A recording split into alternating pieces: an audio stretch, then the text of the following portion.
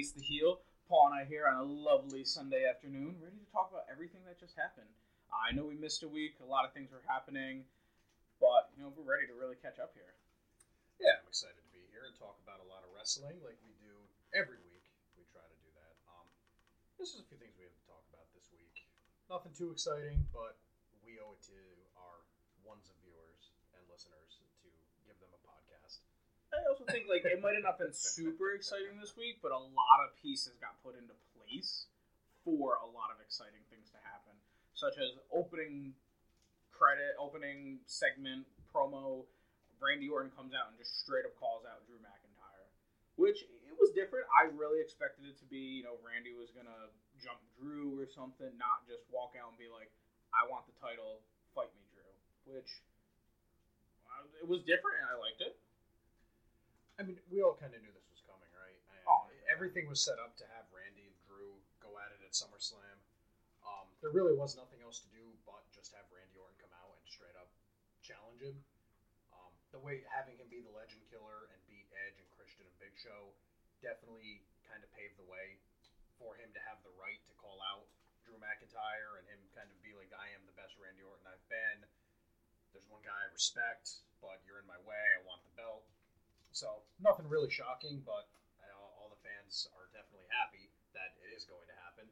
Yeah, I think Drew is the best he's ever been. He did have Rocky Star going from NXT to Raw, and we all know his history from when he got fired from WWE back to now. So him being champion is great, and Randy I think finally has the fire and desire in him to want to do this. Yeah, that's right. That's a SmackDown pun. Because I think Randy just he does this. He goes through phases where he's super into it, and his matches and promos are great. And then there's other times where I think if creative's not being great, he's not afraid to show it because they can't get rid of Randy Orton. That's like saying let's get rid of John Cena or Brock Lesnar. I don't think that could ever happen. Well, they can't ever get rid of him, but you don't have to think back very far to when Randy Orton was having feuds that weren't even in title matches, and the last championship he held was the United States Championship, and I think that was 3 years ago. Could have been that long. 2017, I'm pretty sure. You might be. I thought maybe 2018. But either way, 2018. We're going at least 2-3 years. So they're definitely not going to get. There's definitely no reason they don't ever want to get rid of Randy Orton, but I think that Randy Orton needs to want to be a top guy so that Randy Orton can have the type of role that he has now on Raw. He didn't have it in SmackDown. There were other things going on, and there are other stars you obviously want to push, but right now, Randy Orton's made a case where there is nobody else to push. He is for the sure. top guy right now. I know a lot of people complained, after the last pay-per-view, or even going into Extreme Rules, I feel, someone, made a post saying, they say they want to push all these new guys, but it's the same people over and over. And he was literally able to list 3 people, which was, Randy, Edge, and maybe Big Show or someone else, and I was like, you listed 3 people out of the 20 people used for this pay-per-view. Edge and Randy are facing each other. They're not even in a title match. They're just in their own feud. I'm fine with it. It's when I think the same people are champion over and over. That's where it starts to get stale for me, which is not what they're doing anymore. So yeah, give me Randy Orton and Edge. That doesn't affect the younger talent. And whereas now it's, I would love Drew to say champion, but I've been saying this for years.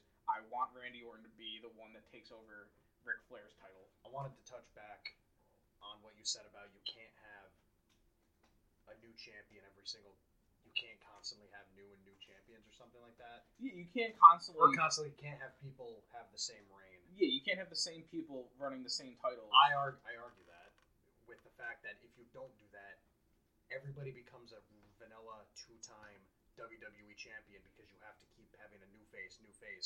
How do you build legends in wrestling without forcing them into these long and multiple title reigns? Charlotte Flair is considered the greatest women's wrestler, despite what the fans think of her or not, because she has 10 or 11 now, because they counted her NXT one. 11 I think 12 now. 12. Because she had the NXT twice. She went from 10 to 12 all of a sudden. Right. When she beat Rhea. So what would happen if Charlotte only had 3 title runs, and Becky had 3 title runs, and Bayley has 3 title runs, and Rhea Ripley has 3 title runs, and Io Shirai has 3 title runs. Then Dakota Kai gets 3 title runs, and Candice LeRae gets 3 title runs. Then Mia Yim gets 3 title. You have to separate the pack somewhere to make a face of the company and to make a legend. Yeah, you can't just give everybody title runs. No, you're not giving everyone title runs, but you're also not changing it every 2 months. Like, you have to give them long, like, defining title runs. But, like, sure, Charlotte can have a title run for 6 months, lose it. She shouldn't then win it back a month later. Like, if she got beat and they took away the whole rematch clause, that is literally the whole purpose behind that was so new champions come in. If they put her in a match and she wins and becomes number 1 contender again, sure, they're just choosing her over everyone else.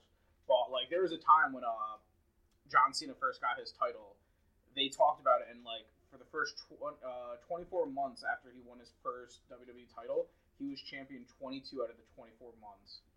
Even though he doesn't have the longest reign, because he would lose it and then win it back like 2 weeks later. And you know, at that time it was great because everyone was into John Cena. It was when he was feuding like Randy Orton and Ed, and they were putting on phenomenal matches.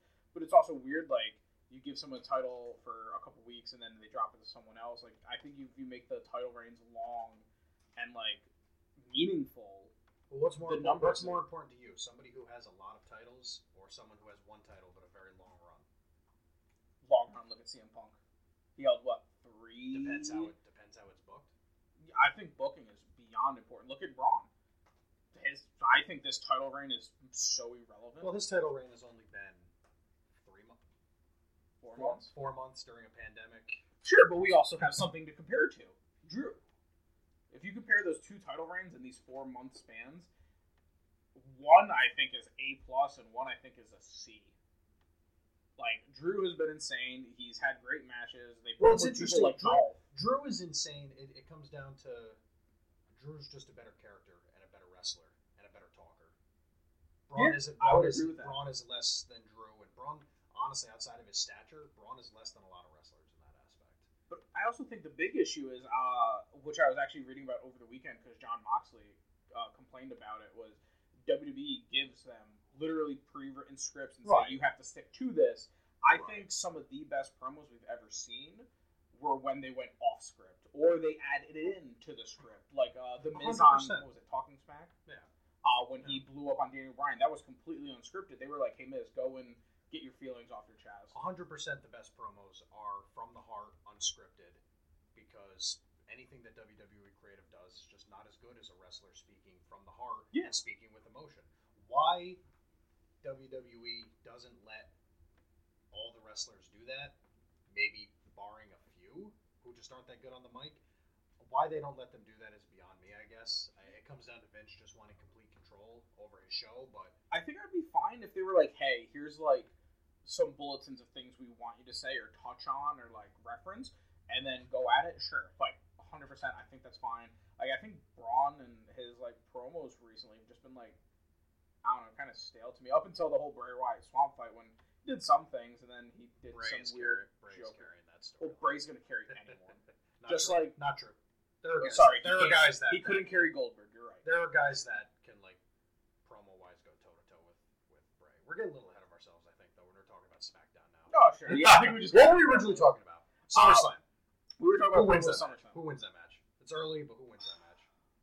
I know you and I have like going back and forth. We've had different answers. I think Randy Orton can win it. I think 100%. And I know you said that because if Drew doesn't lose, how can he lose? Which, you know, I was thinking about it, and I've been catching up on AEW, and Jon Moxley just wins every title defense against all these big, giant guys. And I think I'm finally realizing kind of what you're saying with Drew, whereas Drew beats Randy at his literal best. Who can beat him? Exactly. And that's how I feel about Jon Moxley over there now. Like, who could beat him? Like, he's literally beaten all the big people over there. Well, and I'll follow up on I did say that, but it's a double-edged sword. So you have Randy Orton built up as the best Randy Orton we've seen, arguably ever. There's no one who can beat Randy Orton right now, maybe except Drew. So you go the route, like you just mentioned, you know, we have Drew lose to Randy. That makes sense because Randy's on an absolute tear. But the other thing I said was, if Drew wins, then you need to have Drew hold this title for like another year. Yeah, because who can you develop and who can you push that can actually beat him. There's no one believable on that roster. There's no one believable on SmackDown, maybe except Bray Wyatt. And I don't think there's anybody on NXT that you could call up. You need a year, I think, to get Keith Lee up to really develop him. I know we're getting off on a tangent here again, but I think if you have Drew McIntyre beat this Randy Orton, Keith Lee, I would never expect Keith Lee to just come up from NXT, have 2 months of feuding, and then beat Drew. Yeah, I think that would diminish 100%. everything that Drew. So, and the other thing is, you just have Drew lose it, and you would have him win the title back from Randy in front of a crowd. Yeah, so which I know is why that was the first thing you said. You were like, Drew loses, so he wins it back in front of a crowd. Which 100%, I'm fine with that. And theoretically, if he say wins it back at Survivor Series, even though that shouldn't happen because we should be having brand versus brand versus brand. At some point, because I know they're talking about there's a possible vaccine, and maybe in the next couple of months we'll start having live events again, which I think it'd be fine. I think Drew would still get a big pop if he won again, but like I said, I also want Randy to win on the sole fact I want him to be the one that surpasses Ric Flair's title holds, not John Cena. Even though for a while I did want it to be John, I don't know if maybe I grew up, became cynical, and hating life that I was like, yo, I resonate with Randy Orton, man. I get him. I love him. I guess moving on. Did anything else happen on this Raw that we really want to talk about? Oh, they did set up a couple more matches. We're going to get Andrade and Angel Garza versus Street Profits at SummerSlam for the titles. 100% I think they should win. I love the comedy.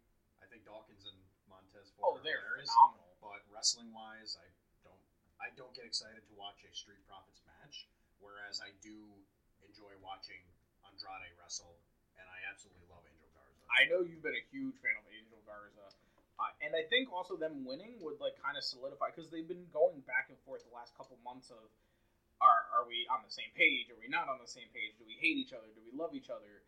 And they either need to split them and stop that, or give them the titles and make them a relevant tag team. They're keeping that storyline open.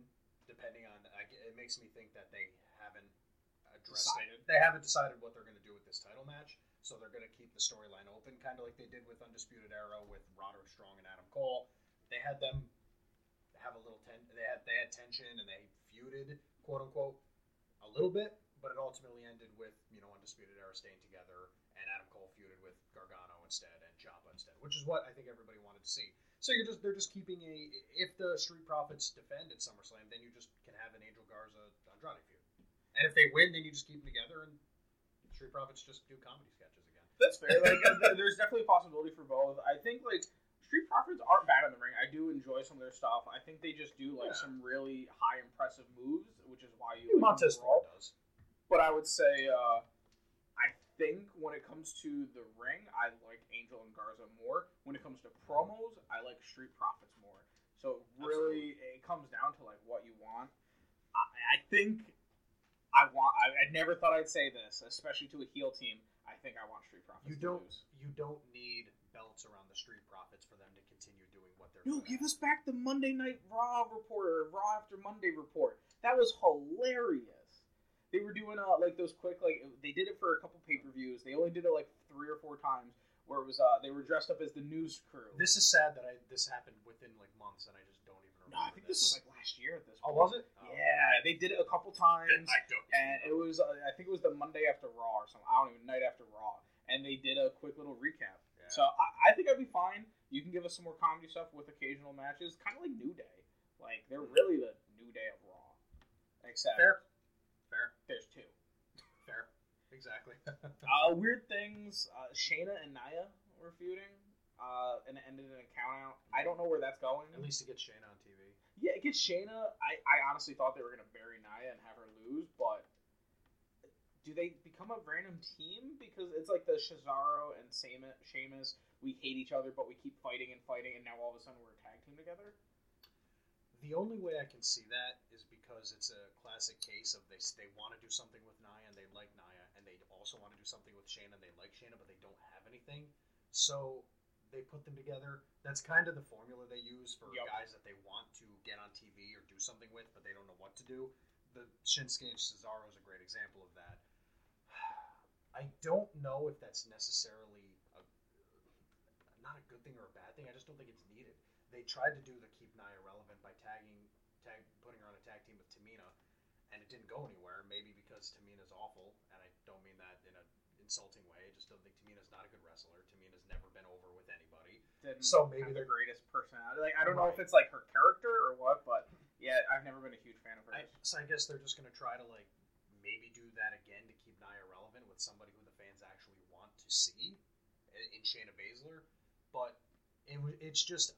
It wouldn't surprise me in typical WWE fashion to take essentially someone who was a dominant solo force in Shayna Baszler and someone who else was literally nicknamed the Irresistible Force, who was a former Raw Women's Champion, and just throwing them together just for the sake of seeing if it sticks. They could also maybe they want to feed one to the other. Like they're both built up. But you don't need them to be a tag team to do that though. You don't No, they won't be a tag team at SummerSlam. It'll finish. You mean just have them just a normal singles match, and they're both built up as this big force, and maybe that's who's gonna fight for the Raw Championship after SummerSlam is whoever wins this feud, which means one has to get buried by the other, kinda. The only thing is you can't have Nia win that. I agree, but I unfortunately feel like Nia would come out on top. You're treading dangerous waters with burying. If that were to happen and Shayna were to lose, it's almost saying to not only the fans but to the NXT talent, what's the point of even getting called up? Yeah, because it just shows that there's nothing for NXT call-ups outside.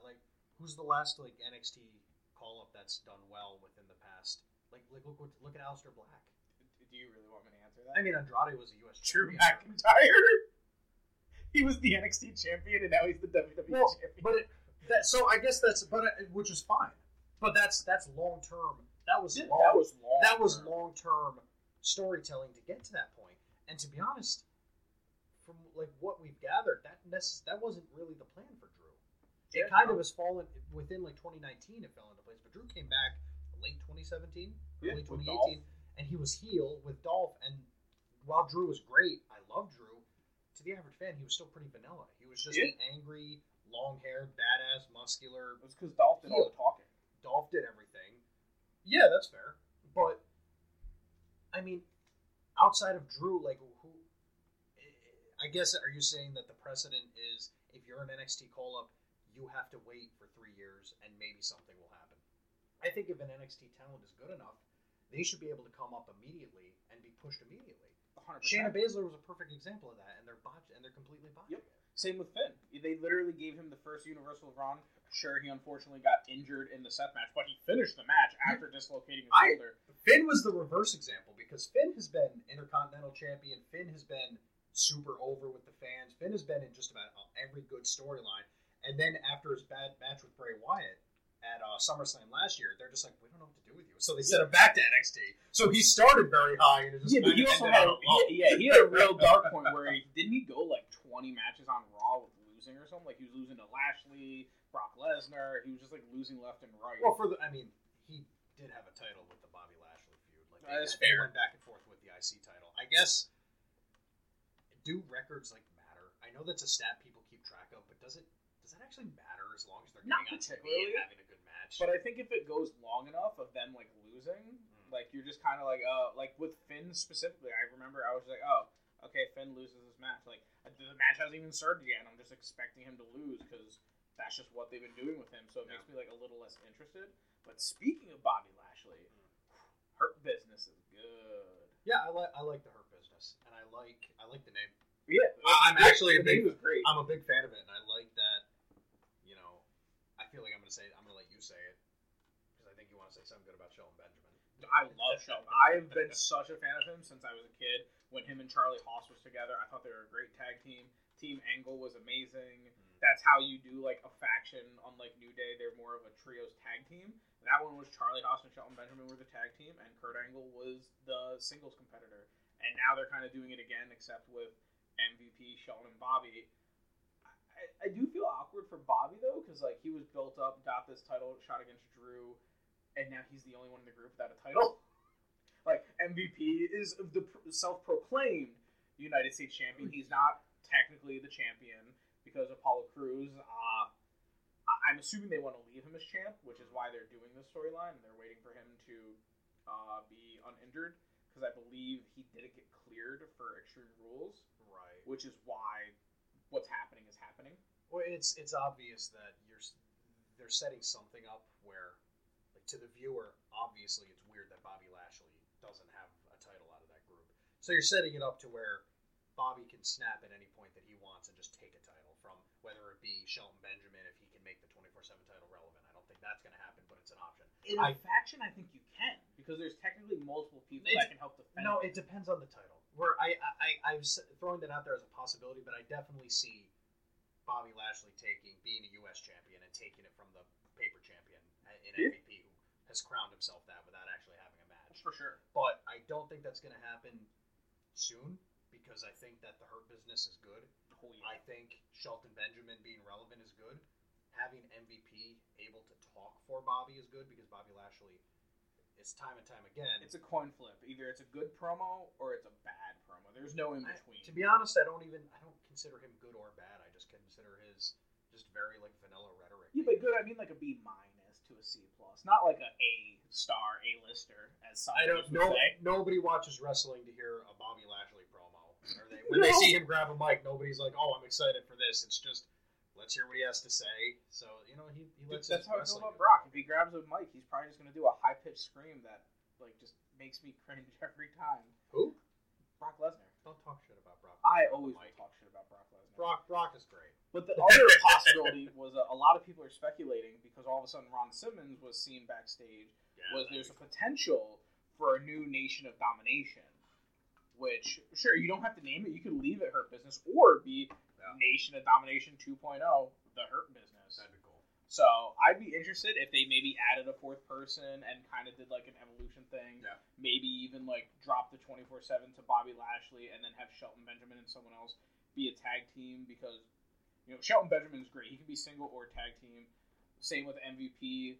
Lashley, I feel, needs to be a singles competitor. Like, he snuffed out Mustafa Ali this past week because they're giving him the full Nelson lock and just making people pass out. So I think there's a lot of potential with that. I'm hoping they don't ruin it, like they did with Braun, Drew, and Dolph when they put those three together. Yeah.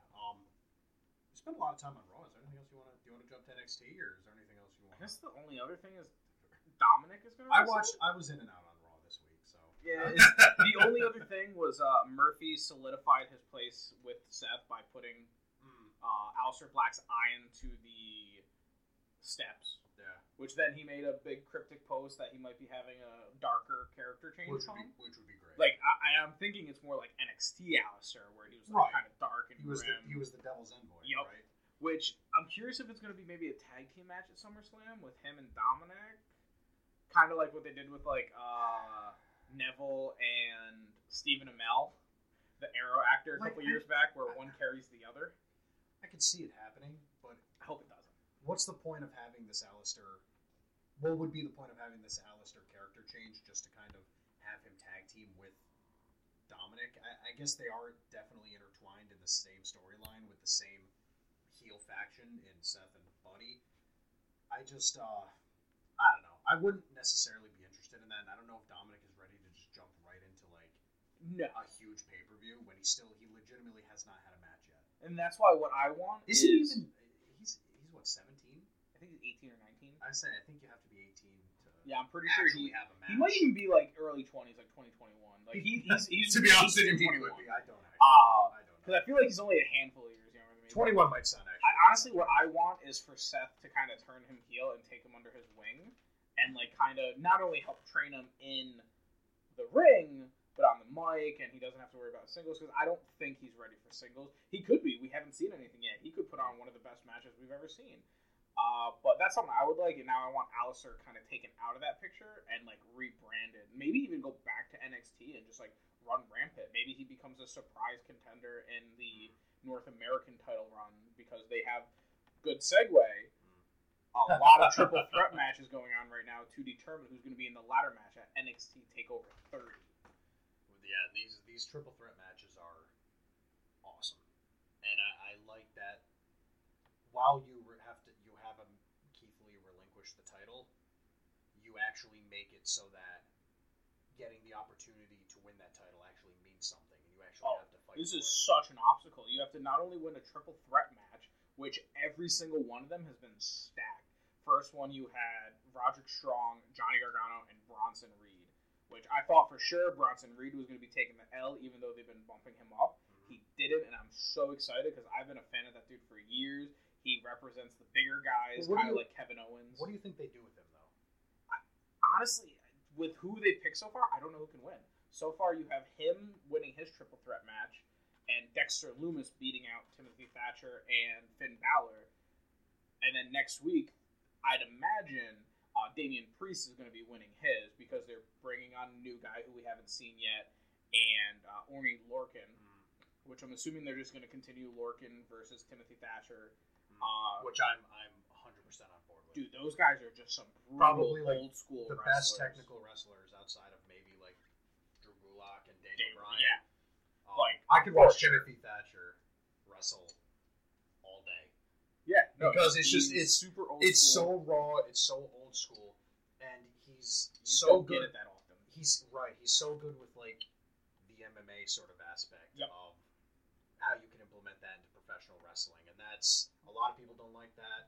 But he's not only good on the submission behalf, but he's also good in like the natural old school Greco style Roman wrestling. Yes, and like so is Orny Lorcan. So they've been putting on some great matches. Whereas like Daniel and Drew, they were definitely more about the technical aspect. They weren't like brutal or power moves. It was just who knows how to maneuver better, almost like jiu-jitsu. Like who's better at the technical aspect. Absolutely. Whereas these other two are like, not only am I going to do this, I'm also going to punch you really hard in the face. And that's why I love them. So I think Damian Priest comes out on top, which so far, if those are the three people in the ladder match, I have no idea who could win. Like Bronson Reed, Dexter Lumis, I think each deserve it. I don't want to ruin it, but like I think it's clear as day that Damian Priest is their guy. I don't know. Dexter, though. Dexter's character, I don't quite think resonates. It hasn't developed to the point where this mysterious, mute superstar, while he's powerful and hasn't lost, I don't think. You put the North American title on him, and what changes, right? Whereas Damian Priest, you know, he's exactly what I think you need. In like he's got the size, he's got the ability, he's got the look, he can talk. Yeah. His voice is deep, powerful. Like kind of reminds me like The Rock a little bit. Oh, yeah. I think that's 100% what. I think that's a Triple H wants. I would not be shocked. I really thought he was going to be the one to take the North American title when him and Keith feuded. I'm a little shocked it didn't happen. But you bring up the mute part with Dexter Lumis. You know, the last time we had a mute wrestler was Kane, and he was mute because he had Paul Bearer. That's true. Now, that's fair. You know, Paul Heyman's not doing a lot. And I know you referenced this and maybe said, does he become a Heyman guy? Honestly, dude, like you would just have Paul be kind of like freaked out by Dexter, but he's like, you know, this guy's a monster. I can see Paul Heyman giving like he could be giving a promo on his behalf, but kind of like looking side-eyed at him and just kind of like, or like Dexter just gets really close behind him and he's just like, why are you so close to me? That would actually be. You could have some incredibly like funny moments while being kind of powerful and serious, but also like building this great dynamic between Paul and Dexter, where Paul gets to do what Paul is good at, Dexter gets to do what Dexter's good at, but they both lift each other up respectively by doing what they're good at. You know, Dexter allows Paul to get back on the mic and do his own thing, the god that he is on the microphone, and it allows Dexter to not have to change his character because he can Paul is hyping him up. I'd be fine with him never speaking. Like, dude, he's just creepy and awesome, but I understand it could get stale after a while. So yeah, dude, give him Paul Heyman. Dude, those two I think would be amazing. It won't happen until Dexter Lumis is on the main roster. You don't know Paul if he ever decide like he had issues with Vince or something, so he's like, I'm gonna go work with Triple H on NXT. It's a possibility. I think it'd be great. He would look at it as a downgrade, so it's probably not going to happen. Mm-hmm. But when you look at ratings and stuff, it's hard to not think NXT is better than the other three. And then also just how like they've been on the rise, especially like look at Survivor Series. Well, it's weird that just NXT is the last brand that has a general manager. Yep. The last time they had like a legitimate manager was Paul Ellering with the AOP. Yep. Back in 2017, I'm pretty sure. So it's weird how like Raw and SmackDown still have the managers of guys, but they don't have general managers. They took Selena away with Andrade. NXT has the general manager, but they don't have anybody that kind manages of talent. Oh, you know what? Scratch that. They do. Roger Stone. Oh, Robert Stone. Yeah, first I'm thinking of politics. That's right. Robert Stone. You got the Robert Stone brand, which he did just add a new talent. For the record, I mean, he's not exactly a manager in the aspect of like Paul Heyman or Selena Vega, but I love Robert Stone. I love the Robert Stone brand. He's growing on me a little bit. But he just kind of reminds me of like the sleazy, like, that's what he's supposed to be. That's what's so great. He's so well dressed. He got run over by a tank again. Yeah, and Shotzi Blackheart versus Martinez was great. Like, there were some big hits, some big bumps there. But I'm not really into the Mercedes Martinez. I'm not. So I think she's there to like fit the other role where Aaliyah is kind of like the fast-paced, like high energy wrestler, whereas Martinez is supposed to be the like brute force. No, I mean I don't. Not even her in the faction. I just am not really a fan of Mercedes Martinez to begin with. She's just the Shayna Baszler, the new Shayna Baszler. I think just because they took Shayna Baszler away, I can see and it's nothing. Excites me when she wrestles. Aaliyah, on the other hand, I don't get anything from Aaliyah when I watch her. I don't. But she's pretty good. By putting her with Robert Stone, though, do they have a plan to do something with her? Because they wouldn't. Yeah. They wouldn't make it known that, like, hey, here's a faction now, or here's, That is the weird part. Like, are they supposed to be, like, a comedy relief, or are they actually going to be pushing and doing something? That's the thing. If you put Mercedes Martinez there, they're not the comedy relief. So it's like, what's the goal here? I'd expect pushes for. I can't imagine one of those two are going to be a champion. Like going in the championship title right now, you got to imagine it's going to be Io Shirai versus Dakota Kai at NXT TakeOver, because Dakota Kai just got the pinfall in the tag team match over Io Shirai, and she blindsided Io Shirai after her title defense against Tegan Nox. So you got to imagine they're building up to that. And when you talk about those names, you have Tegan Nox, Candice LeRae, Mia Yim, Dakota Kai. I don't see Aaliyah and Martinez, like, they're good, like, mid-carders, but I haven't seen them being top tier yet. And I think they have the potential. I think they just need to show it. Sure. Yeah, that's really all I got on that. We'll see what happens. Yeah, and I guess Dakota Kai isn't with Raquel Gonzalez anymore. I don't think I've seen her recently, and she was tagging with Candice LeRae this past week. If there was something going on there, I missed it. Yeah, but I don't know how much I care for either way. I think it'll be interesting because if they give Dakota Kai the title shot, does she be the one that defeats Io Shirai, or does she just put out another great match? Yeah. No. You think she just puts on another good match like Tegan and make Io Shirai look good? Yes, because I think they are planning on having Rhea Ripley become women's champion again. I still wouldn't put past them the possibility of Candice LeRae. Because I felt like they kind of they were building up this huge, we're going to be this power couple, then it kind of like fizzled, they screwed it up, and I feel like they're kind of bringing it back. Like, they just had Gargano beat Roderick Strong in a pretty good match this past week, so they could be possibly looking to build them back up and maybe give them titles, but there's no way Gargano could ever beat Keith Lee or Karrion Kross. So I think they didn't realize what they were going to do. Sure, but I use that same argument where I don't think Candice could beat Rhea Ripley. I don't think Candice should be able to beat Io Shirai. I don't see Candice LeRae as a legitimate champion with the talent that you have in that division. I don't think Candice is like a believable champion out of all of them. I think when they first started it, there was potential, but then Keith Lee blew up, became the double champ, and then you had like Rhea Ripley drop to Charlotte because of the passport issues, and now you have Io Shirai. I could maybe see Candice beating Io, but I would always favor, I think, Io 70-30, 65-35 maybe at best for Candice. But like Gargano, I think, is in an awkward position where the only title he can win is North American. Like, he can't ever be NXT champion again with the current landscape. Like, you could never sell to me he beats Karrion Kross or Keith Lee. Sure. Never. I agree. Speaking of them, Lee coming out and accepting that challenge. I also thought last week that great ending with Karrion Kross just belligerent and like beating Dominik Dijakovic and Keith Lee having to stand by. Yeah, it was great. There was incredible emotion and incredible tension. Oh, perfect. Within that scene, and that's something that you don't necessarily get in wrestling a lot because you know that it's wrestling where the story just really wasn't developed that well. But this was something that it was believable to me where Karrion Kross is brutalizing Dominik and Keith Lee is helpless, emotional, and but he wants to. infuriated. But Dominik is saying no. I can do this, like, because it's one of those things. Like Dominik is like trying to be like, no, I can handle this. Like I'm a man, I'm a big man, and it's just like Keith Lee had to sit there and watch. And I feel like the last time that happened was like with Legacy and when Randy Orton like handcuffed Triple H to the ropes, and then he like RKO'd and punted Stephanie McMahon, like, and that's going back for like 6 years now.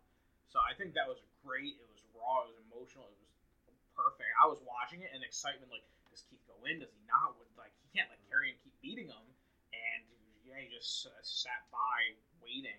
Yeah, and carried over to the promo he cut last week, which was just very raw, very emotional, very angry.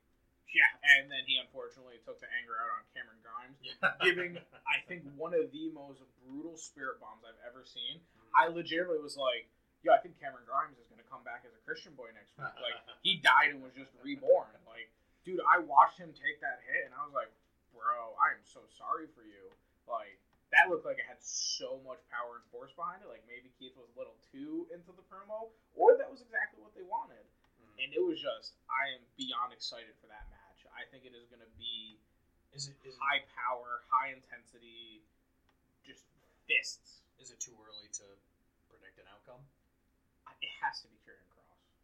The way they're building him, the way he showed up, if you have Karrion Kross lose to Keith after squashing Ciampa, after putting on a good match, and then just brutalizing Dominik, like, what does that say about Karrion Kross? If there's one person that could beat Karrion Kross, it is definitely going to be Keith Lee.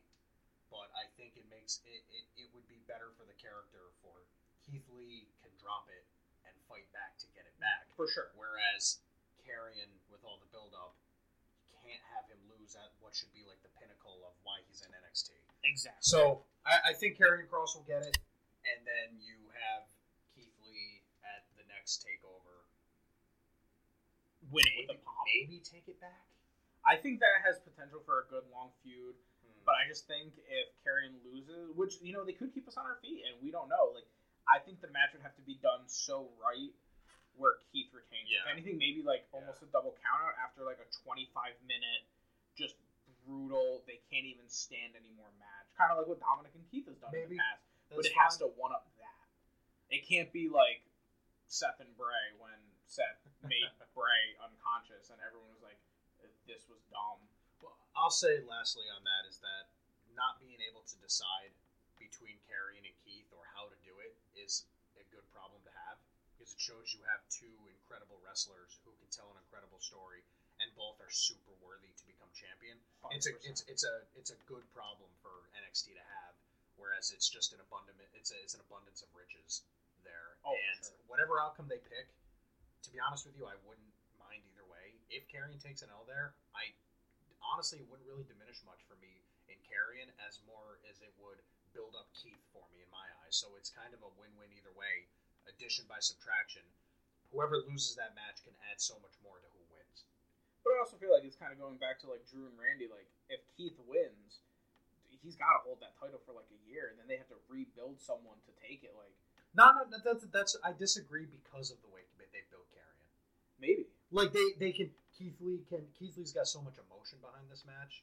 So, whereas Karrion kind of just is this brutal force who fights simply because he's evil. And speaks Latin or Roman or whatever he said to Dominik. Exactly. So you have Keith Lee kind of win because he's using the power of good, sort of based off like, I'm fighting for what's right and I'm fighting for my friend who you brutalized.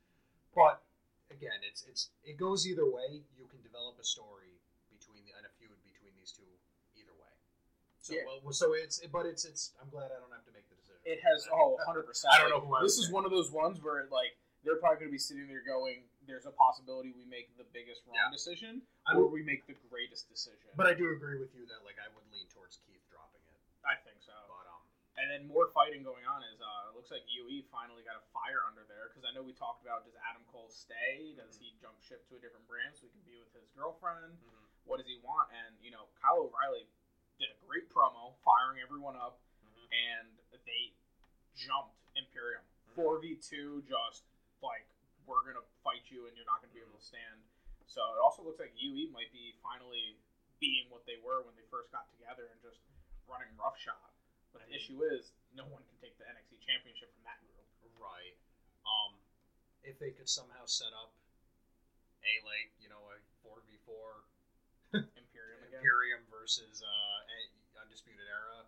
I think if we can get that for TakeOver 30, this has the potential for the greatest takeover between having Keith and Karrion, and then you have Imperium versus UE. I'd absolutely be on board. And then, this is just me going off on a tangent here. If somehow, because, with what's going on in the world, it's having Walter get over here probably can't happen. Exactly. But having, Imperium able to beat Undisputed Era, and then Walter interfere with Keith Lee and Karrion Kross, that would just be to set up a triple threat match between the three biggest, baddest dudes in NXT. I think someone gets hurt. That'd be incredible. That would be much power in that would be incredible. Listen, Walter, we haven't forgotten about you. Oh, I still think about you. We're not slept on Walter. Whenever I see Imperium, I'm just like, why is there not Walter here? Imperium is fine; they're a great tag team, but it's Walter to me that really is Imperium. I think Walter is just, and I hated him when he took the title from Pete Dunne. I was like, yo, this is dumb. He shouldn't have the title. Pete should. And just slowly but surely, I'm like, yo, this dude is just a bigger version of William Regal, and I love it. Yeah, exactly. He's just a 6-foot-something giant William Regal. Never thought I'd ever say that in my life, and I love it. Absolutely. So I can't wait to get. I'm praying we get UE versus Imperium. Really comes down to traveling and restrictions. So hopefully we can get it. Don't hold your breath, but no, who knows what could happen. SmackDown. SmackDown had an interesting open. Friday night SmackDown. It started with everyone just doing individual promos into the camera behind stage. I don't know if I loved it or hated it. It was something. It added a new. Wait, didn't they do that? They did that last week. Did they? I think they did it. I think you're thinking of last week. No, they just did it past Friday, where they did it both. Big E did his own little solo one, and they put some intense music behind it too, and then they cut to the. Are you ready? Yeah. I'm not a fan of the new. I thought everybody cutting their individual promo. I thought that kind of gives a very a unique way to set up the drama and the stories from the actual wrestlers aspect. Yeah. And I thought it was a good idea. I don't know if it's something I'd get behind every single week, but doing it every now and then to kind of set the scene, I thought it was a good idea. Surprised it's never been done. Yeah, that's why I think it was a good new fresh opener. But I guess I also felt like some of the promos at times were almost a little cheap and very scripted. You could how we talk about scripts in the beginning of the day. I don't know. It felt like it was just some of them at points just felt generic. But it could be good. I think it led into some decent stuff that night. It went right into an Intercontinental Championship match with AJ versus Grand Metalik, which I know you love. Love me some Grand Metalik and some Lince Dorado. Visually and aesthetically, they're just incredibly entertaining wrestlers. And just their size and the lucha scene isn't for everybody. I just every time I watch them, these guys are just consummate professionals who are just the best at what they do, and I have an incredible appreciation for lucha style wrestling. And these guys are two of the best. So when I watched that match last week, when it was Lince, Grand Metalik, Chad Gable, and Drew Gulak, that was a great. The match was incredible. I could have watched. It was great. And I'm like, I don't care who wins. I'm happy either way. I was expecting Drew Gulak to win, and when Grand Metalik got the pin, and I felt in that match, everyone got to shine individually at points, and Grand Metalik got to do what he was good at, which was just dancing on the ropes and moving around, not like many people can. And really, you only see in luchador wrestling because I think they just take the use of ropes to a whole other level, which is why I feel lucha libre is just so rough in WWE, because a lot of the people don't travel and wrestle the world, and and they won't get that experience. Like, they mentioned many times in the match how AJ has wrestled all over the world, and he could counteract pretty much anyone because he's fought every wrestler, or every wrestling style. Whereas Grand Metalik, I felt like he didn't really shine in this match. Like, he had a couple good moments, but I felt like compared to the Fatal 4-Way, he looked way better. But going on, like, I feel like luchadors get such a bad rap in WWE because not many people know or are experienced with how to wrestle against that. Which is, I feel like Ray has even, like, altered his style. Like, you've seen him in other other promotions. I feel like he kind of wrestles differently than he does in WWE, and which is why I think, luchadors get such, like, the shaft in WWE because not a lot of people know what to do against it. Right. Which is why I thought, if anything, this would have been Grand Metalik's best match because he was going against AJ Styles, and I felt he was really there to just make AJ look good. Which, they talked about it many times throughout the match, how AJ could fight anyone. He was good against every style. Then he, after the match, attacks Lindsay. So I felt bad because I actually did want Grand Metalik to be champion for once. Yeah, it would have been awesome. But I think he didn't win because they're going to maybe consider giving them the titles, or they're going to get squashed by Shinsuke and Cesaro because later in the night, Cesaro and Shinsuke are celebrating, and all of a sudden Lucha House Party interrupts them. So it looks like we're going to get that feud, which is nice. It's new, it's different, it's going to be showcasing some other tag teams that I feel don't get showcased often. Sure, absolutely. And if anyone can probably fight against luchadors, it's Shinsuke Nakamura, who's wrestled around the world against tons of different people, and sometimes Japanese wrestling isn't that far from luchador. Yeah, definitely agree, definitely. I guess there's nothing like really needs to be talked about. We could jump right to the ending, which was kind of the big thing. Besides the IC match. Yeah, I think everything else was just very like it's setting up something, or it's just like it was filler. Like you had another Naomi versus Lacey Evans. I mean, it was a good episode. Yeah, it was a fun episode. But I felt like storyline wise, there wasn't a whole lot. I think it's just building something up. Like you had Big E versus The Miz, and Big E won because it looks like he's going to be doing something title. Like, everybody's very excited for the Big E singles run. It's been a long, long time coming. Everybody kind of thought it was going to be as a heel.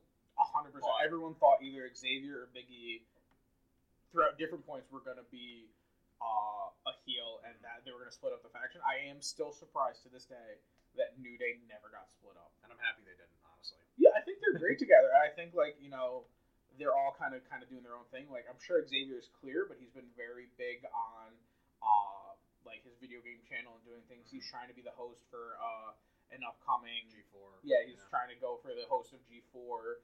So I think he's probably clear, but he's like asked WWE like, "Hey, I want to do these things. Could I like take some more time off?" And then now Kofi's out, which I think is a legitimate injury because I think he might have actually hurt his ribs from that table match. Well, it was a good way to segue into Big E by himself without ruining the New Day. Which if those two show up and they just like beat up Big E, I feel like they would just ruin anything and everything New Day. So 100% they're going to stay together. Which is why they'll do it. That's fair. They love ruining things. So I think Big E, maybe he goes for AJ at SummerSlam. Get the IC title. I think that could be a great match.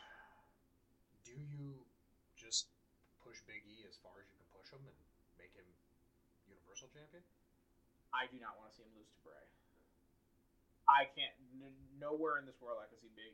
I guess I'm just so hyped on the team. I feel like no one can. I can absolutely see. People need to get away from the fact that Big E is like the comedy, dancing, hip thrusting. Oh no, I want to see him. If you get Big E mad, angry, he's a huge dude. He could go tit for tat with the Fiend. I believe 100%. I think 100%. If they built it up and like they brought back Xavier and Kofi and like the Fiend demolishes him and they do exactly what you just said and like have him rage like he hasn't in a long time. Like the last time he did I think it was when he was like Dolph's effective like bodyguard when he was heel, and he got big and mad a couple times. So I think if they did that, I would get chills and I'd be excited for that match. So if they did that, I'd be cool with it. Right. But first things first, I think him and AJ could put a great match on. Give him his first singles title ever. He was NXT champion if we're counting. I guess if we're counting NXT, but I feel like ever since he came up, he's only been tag champion. No, he was an Intercontinental champion. Yes. Yes. I think literal once. But I will say I was a little disappointed he didn't come out to his like clanging and banging solo music. But I also understand they don't want to say the New Day's done, so it makes sense that he's still coming out to New Day's music. Sure. But I think if you set up him and honestly even him and Braun, if they actually give him the spot to put Braun on his shoulder and give him the big ending, dude, that would be insane. I don't know if Biggie's knee could handle it, but because Braun a big dude. Yeah. We might as well just talk about the other big thing with The Fiend and the ending that we got for the SmackDown. The very creepy, sadistic. Well, it's torture. So just outright, The Fiend attacked Alexa Bliss, which on like a shark. Well, on layers though, they can go multiple ways with this.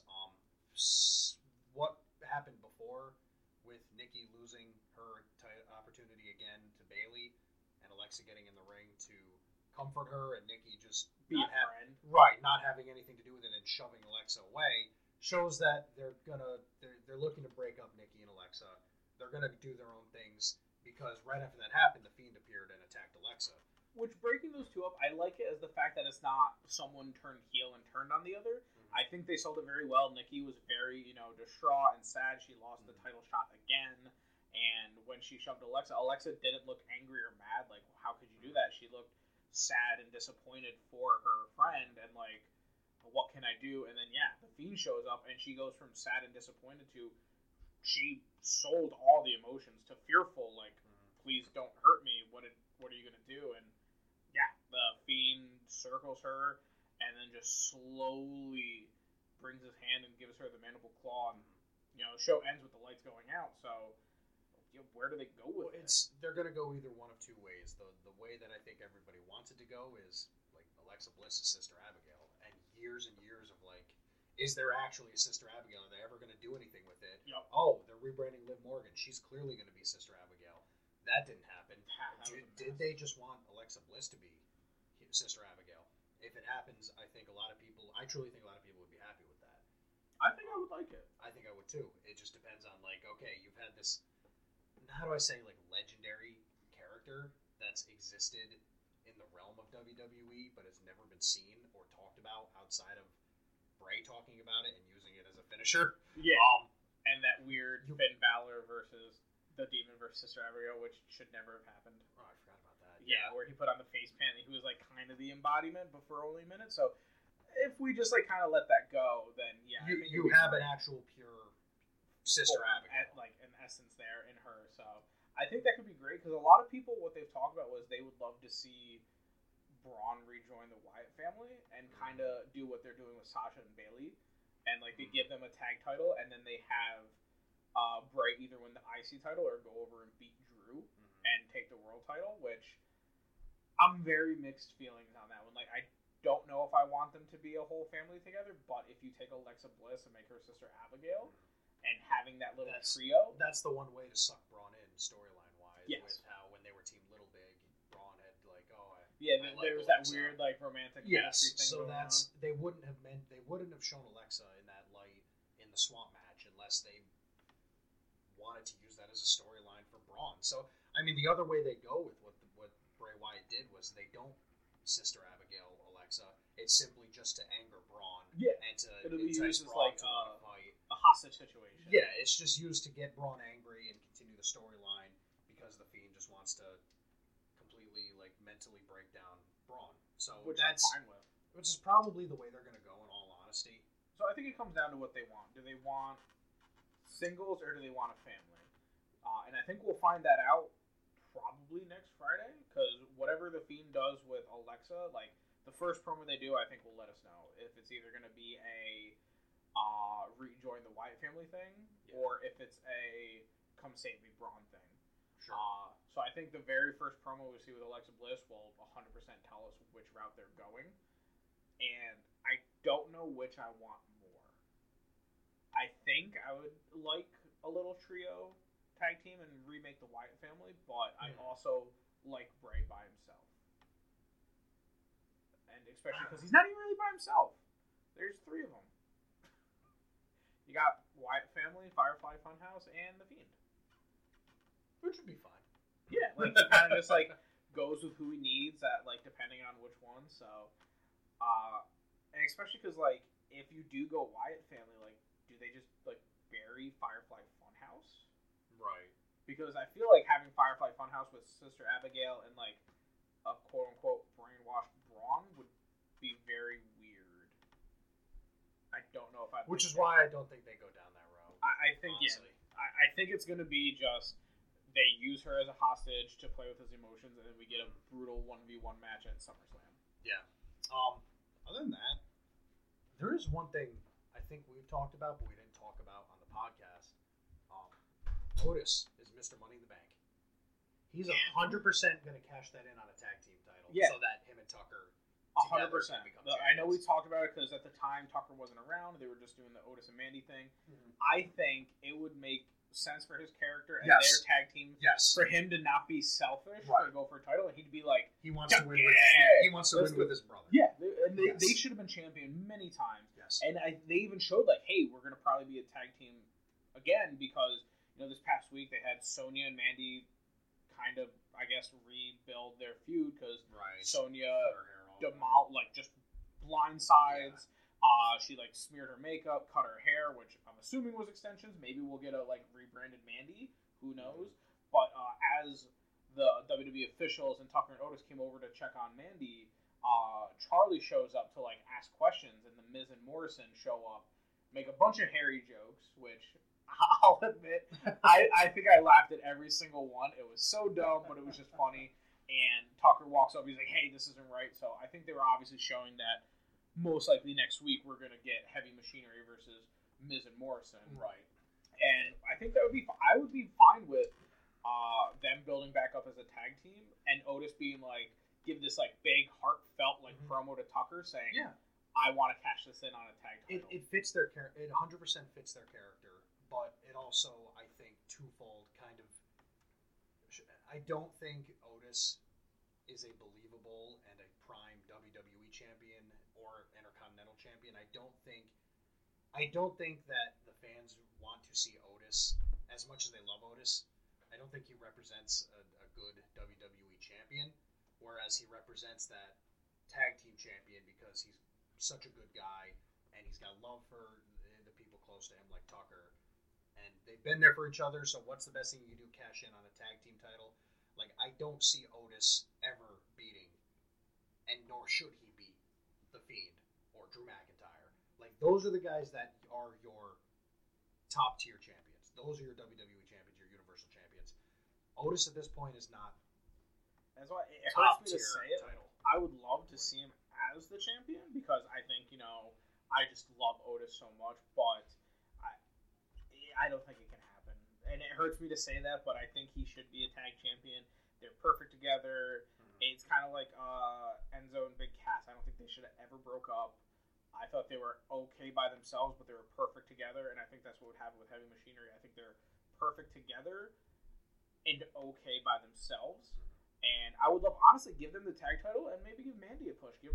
Let her be the one that beats Sasha or Bayley, and have them be a little trio title there. Yeah. And it's not like they're gonna mix like UE, how like we're a singles competitor and then we're tag team back and forth. It's gonna be constant. You have Mandy as a women's champion and the other two as a tag champion. Right. I'd be okay with that. Yeah. I'd be fine if they're the ones that take out Sheamus or Cesaro and Shinsuke. I think I'd be cool with that. I can see it. But it comes down to, are they going to do their typical, we're upright, so let's cash this in, tell you in advance, or do they blindside them? Upright. I think they were upright, kind of like what they did with Braun when he was like, I'm not going to blindside you, I'm cashing this in at this pay-per-view. But also, I feel like if they did it the other way, everyone would freak out, because you wouldn't see it coming. Because I don't think anyone would expect them to blindside cash it in. So if they did it, I think it would be a huge pop. Yeah, we'll see. Well, who knows this is even going to happen? Who knows this is even going to happen, though? That's all speculation. The last couple of times they've shown him, did they even show that he had the briefcase? I felt like it was just him and Mandy doing the romance thing. I'd have to go back and look. I swear, if they like just kind of act like he never had it, and like they make it like it never happened, and don't, they can't do that. Dude, if they're gonna do that, then they would just have him cash in on like the Fiend and just lose in quick fashion. They will get a very strong letter from me. Like if they don't plan on doing anything with him with the tag titles, they're just gonna have him be a failed cash in, and that's the end of that. And I think that'd be dumb. I think it'd be great, and I hope someone pitched the idea of cashing in, because they never said like. I believe they got away from saying you get a WWE title shot. I think it's just you get a title shot. Mm-hmm. And I think it would be great for his character, to just be like, let's go win the thing we've wanted ever since we came to SmackDown. Sure. And I'm praying someone in creative also thought of that. If not, obviously they subscribe to Face the Heel, and they'll have a lot of good ideas. I like the plug. Very nice. Oh, very good plug. And just like we have a Twitter and a Facebook and many other ways you can follow us. Where? Well, you just simply type in Face the Heel on Facebook, and then on Twitter you look up at Face the Heel 1. Interesting. Okay, I might have to go do that. Yeah, there's a lot of good stuff there. I post a lot of fun things. And that's how you can stay up to date on our episodes and hear all these other great ideas we come up with. Yeah, I'm glad you do that. You are the social media guy for us. I got nothing else to do. I'm not big in the social media, but I'm glad that you do that. That's all I got with SmackDown. That's all I really wanted to talk about. We covered a lot. Yeah, like the only other thing is like the potential for Brother Nero or Sheamus or I don't know what they're doing with Jeff and Sheamus. We'll say, you know what? We'll save that conversation for when maybe it develops. They do something with that, or else they just have another bar fight. And I don't think so. I think over the next couple of weeks we're going to see some character development for those two, and I'm excited for that. Yeah, I think Jeff deserves, after this long, awkward, bring up his actual real life issues and like poster board it for everyone. I'd like to see him do something. Yeah, maybe even he takes the title from AJ. I can see that. But I think I want it to be Big E. That's who I'm going with. Do you have a trivia question for me this week? Oh, God, trivia. I got one for you. I do not, so go for it. All right, I got one for you. We didn't have one last time we recorded, so I wanted to make sure I came prepared this time. Ralph, who's the longest reigning U.S. champion in WWE history? Who had the longest reign? Jesus Christ. You get two guesses. Longest reign as U.S. And this reign was 523 days. 523 days. United States champion. That's a good one, Paul. Alright, let's see. I love asking questions about titles. That's my go-to. That's a good one. I feel like that's why I'll give you two guesses. Other than the legacy, I've leaned towards that with a couple of my other ones. Man, U.S. title. I think part of me wants to say John Cena because of the spinner belt, but I really don't think that lasted long. Definitely not over a year long because he almost immediately became WWE champion after, I feel like, getting the U.S. title. I know there's been a lot of names, but they don't last a long time, so I'm going to go with... The Miz was IC, so it wasn't U.S. If it was Miz, I would be shocked. So we're going to go with... Man, you picked a good one. Thank you. I'm going to assume it wasn't recent. It was probably in the mid to late 2000s, maybe even early 2010s.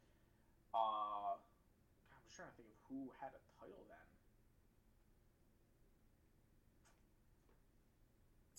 Is Orlando Bloom on that title reign? It's not him, was it? Because he was with JBL, and he held that title for actually quite a while. Orlando Bloom? Isn't he an actor? Orlando Jordan. It is not Orlando Jordan. Okay, so it wasn't him. Oh, God. I'm going to go with... Screw it. Randy Orton.